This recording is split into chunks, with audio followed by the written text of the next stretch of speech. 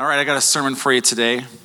Glad you guys are here. We're in a series called Courageous, and I just felt this was an important series for us to do, and there's a few reasons why. First, let's put up that definition of courage. Courage is the ability to face danger, difficulty, uncertainty, or pain without being overcome by fear or deflected from a chosen course of action.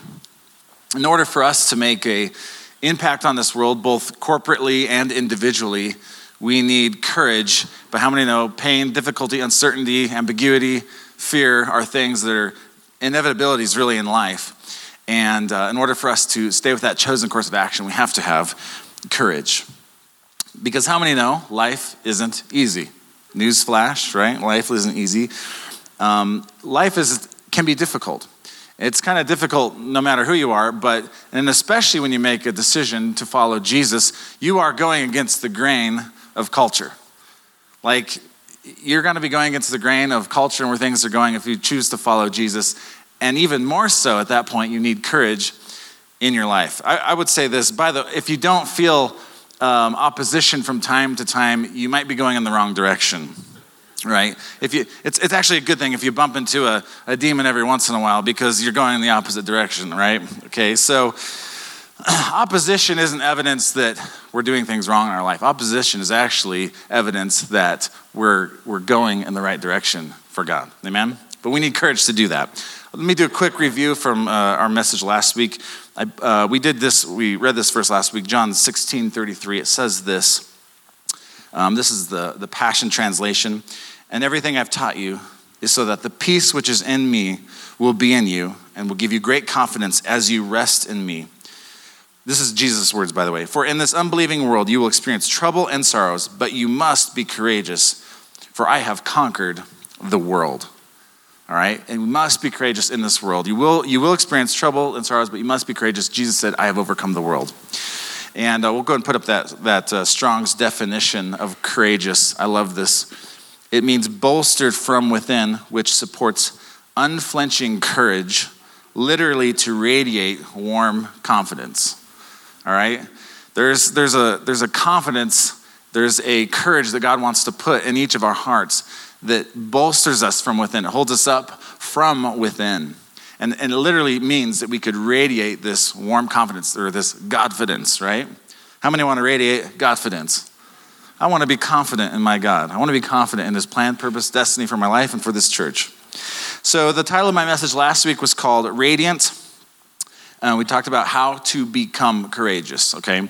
How to radiate this warm confidence. Now, since it was a snow day and some people missed, I want to encourage you, if you missed that message, go back and listen to it on our website, citylights.church.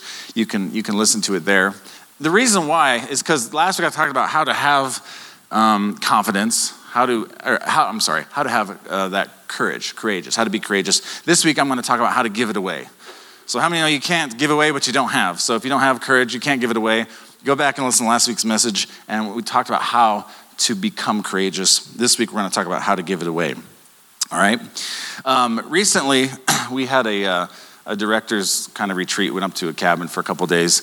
And a lot of our directors they all knew us, but they didn't know each other. It's kind of like we chose them, but they didn't choose each other. So there's these new relationships, and like any new relationships, there's dynamics, and not all the personalities gel, but it's been really good. That's a nice way of saying we've had some problems. No, relational strains, but yeah, no, it's been really good. But of course, there's always, personalities, relational strains, and working through things. It's part of life. But we've had this opportunity to start. This was Matt and Joy's idea. To start hearing everyone's testimony. So we've given opportunity for everyone to take 15, 30 minutes, whatever, and just tell their entire story, what they're comfortable sharing, their entire testimony. And at the end, we've been coming around them and then praying, prophesying, giving them encouraging words and stuff like that. It's been powerful. And I think our staff has come together in a really special way. And I think our church has even come to a next level because of that. And so what are we doing? We are depositing and giving courage when we do that. We're hearing each other's testimony, and there's an opportunity for us to give courage, to deposit courage in other people. It's so amazing. And what I want to say about that is, how many of you ever been in a season of your life where you wanted to give up? Maybe not necessarily die or whatever, but there was a chosen course of action you wanted to throw in the towel. How many have been there? I think all of us, right? You never wanted to give up, ever? Okay. I've wanted to give up a few times in certain ways. I mentioned this testimony last week. I think it even bears repeating that we all get to this place in life where we want to give up, right? And we encounter people that want to give up all the time. I mentioned this last week, but my grandma, who lives in Montana, she has Alzheimer's. So sometimes I'll call her and literally she doesn't, which one are you? Like she's not doing good. And my dad was telling me recently that somebody called their number on accident trying to get a hold of a doctor that would do assisted suicides. And my grandma and grandpa, how they both get on the phone. And my grandpa's like, oh, this is the wrong number. And he's like, I'm not really sure what to do here. And my grandma's on the other line. And even in her state of cognitively not being good, she like at that moment pulled it together and led this person to Jesus. Like, pray, no, you don't want to do that. You don't want to do that. Oh, you don't want to do that. And led this person to Jesus. What I want to say about that is like, you never count yourself out. Like God can use you. If you're here, if you're still here, you're still breathing, everyone do this. Okay. That's not happening. Anyway, then you can't hear me. Okay. If you're still here, God has a plan, purpose, destiny for you. And if you might think you're too young and you're disqualified, you might think you're too old and you're disqualified, you're not disqualified, you're here. God wants to use you. Amen? Yes. So today I want to highlight 3 ways that we can give courage to each other. Or I'll say it like this. There's 3 vehicles that God commonly uses to deposit courage in people around us, okay? Now I want you to imagine each of us have like a courage tank, all right? Now how many know life makes withdrawals on that courage tank? Life is making withdrawals, which is why we need to make regular deposits in that courage tank. You never know when you're going to need courage. You never know when you're going to need that tenacity. That's why we always want to be making deposits in that courage tank, and we want to be making deposits in other people's courage tank. The word encourage means to put courage in. When I'm encouraging you, you're encouraging me, you're depositing courage. You're putting courage in. The word discourage means to take courage out, okay? And we want to have a culture of encouragement, of putting courage into people. So how do we give courage? I'll give you 3 things today. Number 1, really simple, is with our words. Your words are powerful. With your words, you're either putting courage in people or you're taking courage out of people. Our words are one of the most powerful vehicles that God can use to put courage into people. I'm going to go through a couple scriptures here. Proverbs 18:20 through 22. Verse 20 says this, "From the fruit of his mouth a man's stomach is filled. With the harvest from his lips he is satisfied." You guys have maybe heard the phrase that like, oh, I'm going to eat my words on that, or that person's going to eat their words, right? Well, that basically means like something I said is going to be proven. I'm going to have to admit that was actually wrong later on. That's eating your words. But technically, you're going to eat all your words, whether they're right or whether they're wrong. You're going to be filled from the words that you speak into the life, into the atmosphere. In fact, your environment around you, for a large part, is created by the words that you speak in your life. We need to be really careful with the words that we don't say everything that comes to your mind. Like, not every thought you think is your thought. And don't give every thought life. Amen? Okay, but your words carry power. Proverbs 18:21, it says this, "The tongue has the power of life and death. Those who love it will eat its fruit." You can speak life over people. You can speak death over people. You can speak life over yourself. You can speak death over yourself. Okay, it's important that we understand this. Words are like bridges. We can establish relationships through words, right? And we can destroy relationships through words. Words are like bridges. I'll give you an example of this. The very next verse, Proverbs 18:22. It says, "He who finds a wife finds what is good and receives favor from the Lord." I don't think it's a coincidence the verse that precedes finding a wife is preceded by a verse that talks about your words, the power of your words. Like if you got married, you found a wife, you probably said some nice things, right? You probably said some nice words to build that bridge to find a wife and receive favor from the Lord, okay? How many here have ever been in a fist fight? It's okay, you can raise your hand. I've been in a few fist fights. I used to fight a lot. Okay, I was honoring. Okay, the Lord has done a work. Okay. Okay. Were there some words exchanged beforehand? Usually, words or some kind of gesture. I don't know. Usually, some kind of gesture or words were exchanged before there was an altercation or a fist fight.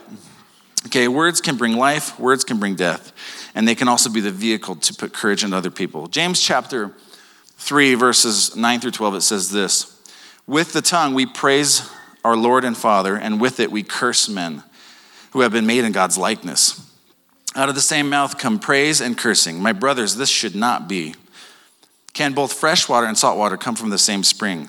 My brothers, can a fig tree bear olives or a grapevine bear figs? Neither can a salt spring produce fresh water.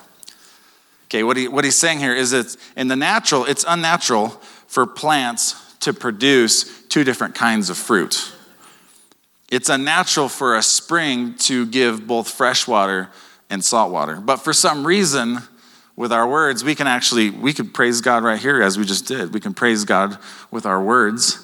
We can walk out of this place, someone cut us off in traffic, and curse a person with the same mouth, with the same tongue, okay? James says this should not be the case. Now, I must confess that we all have our pet peeves, right? And so if someone almost runs me off the road, I'm almost nicer to them than if they don't utilize acceleration lanes. Like they get into the acceleration lane, that just drives me crazy. Like you can almost kill me and I'm like, they're fine, they made a mistake. But if you get in an acceleration lane and you just sit there and look, it's like, go. Those, I have to remember in those moments, okay, this person was made in God's likeness and image. Don't curse them, especially if I'm late getting my kids to school or something. It's like, come on. All right. But our words should be life-giving all the time. Proverbs 10:11 says this: the mouth of the righteous is a fountain of life, but violence overwhelms the mouth of the wicked. So words are so important, but the next two vehicles I'm going to share with you to put courage into people also involve words, okay? And this is also a kind of a side story that I had just mentioned real quick last week. Being at the right place at the right time is so important. God will put you in those divine appointments to speak courage into people's life. We have to be cognizant of this. God will use us in amazing ways. So the first one is, how do we give courage? Use our words. Number 2, how do we give courage? The gift of encouragement, okay? Again, it involves our words though. The need for courage in this world is so important that God made a gift specifically to give courage. A lot of the gifts of the Spirit deposit courage, but this one is specifically designed to put courage in people. That's how important having courage is in this life. Romans chapter 12, verses 6 through 8, it says this: we have different gifts according to the grace given us. If a man's gift is prophesying, let him use it in proportion to his faith. If it is serving, let him serve. If it is teaching, let him teach. If it is encouraging, let him encourage. If it is contributing to the needs of others, let him give generously. If it is leadership, let him govern diligently. If it is showing mercy, let him do it cheerfully. All right? God knew it was so important for you and I to stay encouraged. He put gifts in the body of Christ specifically designed to keep you encouraged. Amen? Some people have a grace on their life to give courage. You need to find these people. You need to stalk them, okay? Find people with the gift of encouragement, stalk them. They might encourage you to leave them alone, but at least you're being encouraged, okay? Be encouraged. I mentioned this last week, but the day that our daughter, the day we found out the diagnosis of her being autistic, that was a tough day. And my wife ran into Pastor John in Target. We never run into them, ever, in Greeley. What's that? Walmart. Thank you. It was Walmart.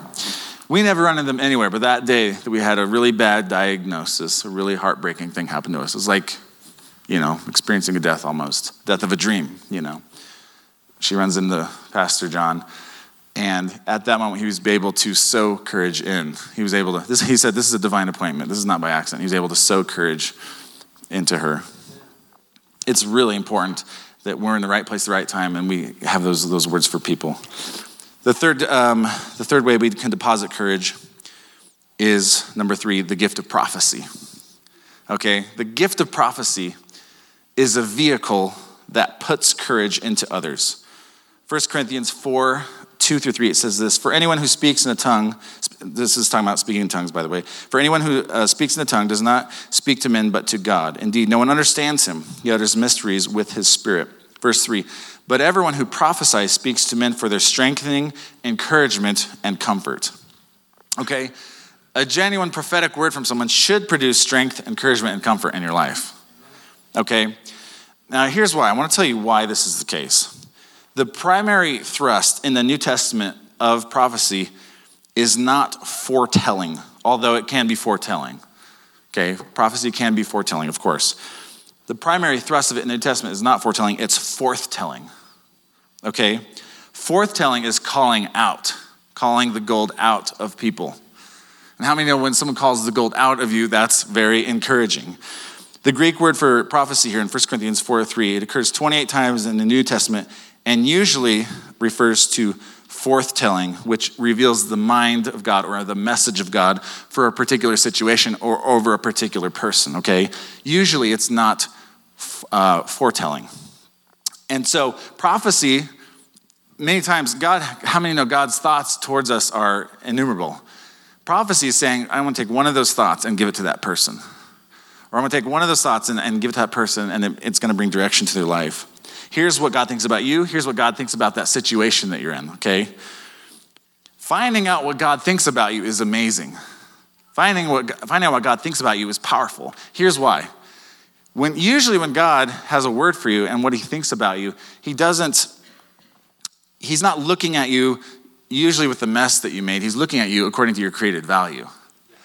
When he looks at you according to your created value, that's going to be encouraging. That's going to be a word of prophecy that will bring encouragement to you. Usually, if someone gives you a prophetic word, it will actually confirm something that's already in your heart. It's saying, yeah, that is me. Oh yeah, that's totally me. That's so encouraging. Oh my gosh, God knew that about me. He told that person told me. It's usually confirming something that's it's usually not out of left field. Like prophecy, when someone gives you a prophetic word, it's out of left field. Usually those have fallen flat. And I just want to say, we want to have a prophetic culture here where we give words of knowledge, where we give prophecy to people. And I just want to say we also need to have the ability to flush it down the toilet if it doesn't bear witness with you, okay? I have a picture to illustrate this. Go ahead and throw that. When someone at church gives you a word that doesn't make any sense,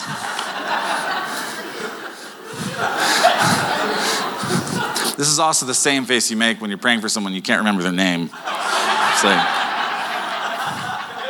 guy, bless this woman,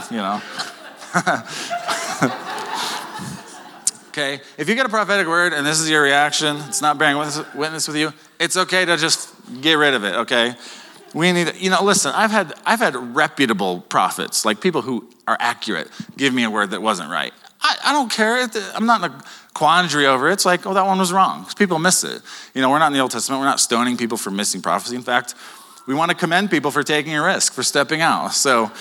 But in a prophetic culture, you also have to be willing to say, that one didn't land. It's all good, I asked Matt if I could share this story at the beginning of the service, but they have their Northern Colorado worship and prayer, and their worship and prayer nights that they've been doing for a while. And they got feedback. I don't even know if they ever found out who did this, but they got feedback that someone was just going through a really hard thing because at one of their nights, someone had given a word to a young man that he was supposed to be celibate. And it just messed up his whole week. He's like, I don't want to be celibate. And it's, and it just threw him off. And it's like, listen, man, if you don't have the grace to be celibate, that word was not for you, If you're called to be celibate, there's going to be grace to be celibate, right? Okay. I don't have that gift. That's why I married my wife, okay? And we have kids, so there's the evidence of that, so.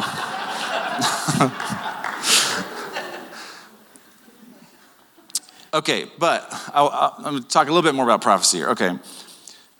Prophecy and telling someone something encouraging, they're not the same thing, but they run parallel. Usually they run parallel. Prophecy and telling someone something encouraging. I'm going to make up a hypothetical word here, a hypothetical prophecy. Now, if I tell someone I like your hair or I like your shoes, that's encouraging, right? Someone says yeah, that's encouraging, but that's not prophecy. But this is an example of what a prophetic word could look like. Okay, this is an example. Hey, I notice you have curly hair, and I feel like that's a reflection of the way God made you to be on the inside. Like your hair is wild, but he made you to be wild. And you know what? People in your life at times have told you that you're too much and you need to tone it down. But God's saying he made you that way and you need to keep that intensity. That's a prophetic word, right? It's encouraging. God made you this way. It's calling the gold out of them, right? And it gives courage. A couple weeks ago, we were during worship, and I'm up here in the front, and Ben Miller, who's our youth guy, who's not here today, he came up to me, he goes, I feel like I'm supposed to tell you, you're anointed to preach the gospel. And he struggled over giving me that word. He said, it was easier for me to come up here and tell people God wants to do this or that than to come over to you and tell you you're anointed to preach the gospel. He's like, yeah, God, I know he's anointed to preach the gospel. He's got his notes. He's about ready to go up. He's about ready to speak. He knows he's anointed to preach the gospel. But he just felt it strong in his heart. And at the time, I was like, okay, thank you, What he didn't know is at the time, I was just having an insecure moment. And it wasn't because things were going bad in church. It was actually everything was going really good. And I was like, God, things are going good. Help me steward this, literally, this is the prayer. I was like, God, I hope you got the right guy. Are you sure you got the right? I'm like, my sermon, I was like, I don't know if my sermon's any good. I'm about to get up and speak, and I'm just having this insecure moment. And literally a minute later, God, you got the right guy. A minute later, Ben comes up and he says, you're anointed to preach the gospel. I'm like, okay, I'm anointed to preach the gospel, You do got the right guy here, God. Come on, all right. That was encouraging, okay? That was a word of prophecy. That was very encouraging at the time. So my point is this: find prophetic voices in your life. The more, the better. And as a church, as a culture, we want to lean into prophecy. We want to give prophecy because it brings encouragement. It brings comfort. It builds people up. Amen? All right. I'll conclude with this. Friday, seems like I've been doing a lot of funerals lately, and we did young adult ministry for 9 years, and I did 6 funerals or something like that, and we've been doing this church for a year, and in the last 3 months I've done 3 funerals. I've got another one Friday, so lots of funerals lately. Anyway, but usually when I've done a funeral, I've never really known the person that I'm doing the funeral for very well. It's usually a friend's dad, someone's grandma. And I've maybe met the person 1 time, 2 times. In some cases, I never met them, and I'm officiating their funeral. And I always make this joke in the funeral. If I'm officiating someone's funeral, I'm like, I never got to meet them, but given the fact that I am, I suspect that we'll have something to talk about when I get to heaven, a good conversation starter, when I get to heaven. But for the first time I did a funeral of someone that actually was pretty close to me. I worked at the Safeway in Windsor for 7 years, and from the time I started there, from the time I left, there was a woman there named Penny, and she worked in the meat and seafood department. And so when you work with someone for 7 years, kind of in a confined area in the back, you get to know them really well. And so some of the coworkers said, and I haven't really talked to her much in 10 years. I could stop in the store from time to time.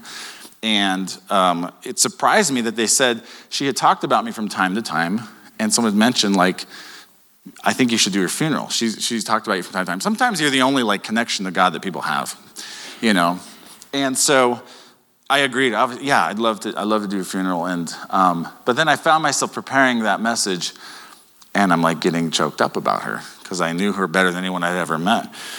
And this is what really made it special and hard for me at the same time, is I was going through a very dark season of my life after I had started at the store there. And Penny, she didn't talk a lot about faith or God, but my understanding is that she did receive the Lord at a younger age in a Baptist church. But so as far as I knew, she knew the Lord. She didn't talk about faith much, though. But when I was going through that dark time, she was one of those people in my life that was able to deposit courage. She was like, you're going to make it. You're going to be okay. You're going to get through this. She was one of the most supportive and reliable people in my life at that time. And I said this at the funeral. I said, there was actually a lot of people there who I'd worked with formerly, and I said, she didn't know that, never got a chance to really tell her that how much she meant to me. And the other coworkers I had been with, I said, I don't know if you know this, but you were part of God's faithfulness to me in my life, because you spoke words of encouragement when I was going through something really hard in my life. And the reason I'm saying that is when we're surrounded by people who are desperate for courage. We're surrounded by people who desperately need courage and a world that desperately needs hope and desperately needs a Savior that we know. My encouragement today is it doesn't have to be fancy, it doesn't have to be elaborate, but just your simple words of kindness, your simple encouragement to people can make all the difference in the world. It wasn't elaborate what she said to me, but it was enough to get me through. It was part of God's faithfulness in my life. And I want to have a culture that gives courage. I want to have a culture that deposits courage in others. Amen? Yes. All right, so I'm going to pray for you, and then we'll close. Go ahead and put up those 3 points. There we go. So, Father, we thank you. Thank you for every individual in this place, Lord God. I pray that we would be a culture, Lord, that cultivates courage, that builds people up, Lord God. God, through our words, through the gift of encouragement, God, through the gift of prophecy, Lord, and any other way, God. There are other avenues, God, that we can give courage. But I just pray, Lord, for everyone here today, Lord, that we would see ourselves as the answer to the problems that are around us. We'd see ourselves as the creative solution, God's creative solution in the world around us. So, Lord, I pray for us to see ourselves that way, as people who can be at the right place at the right time with the right word, Lord. And so I just speak confidence over everyone here to lean into that, to be a culture that gives courage, Lord. We love you. In Jesus' name. And everybody said, amen.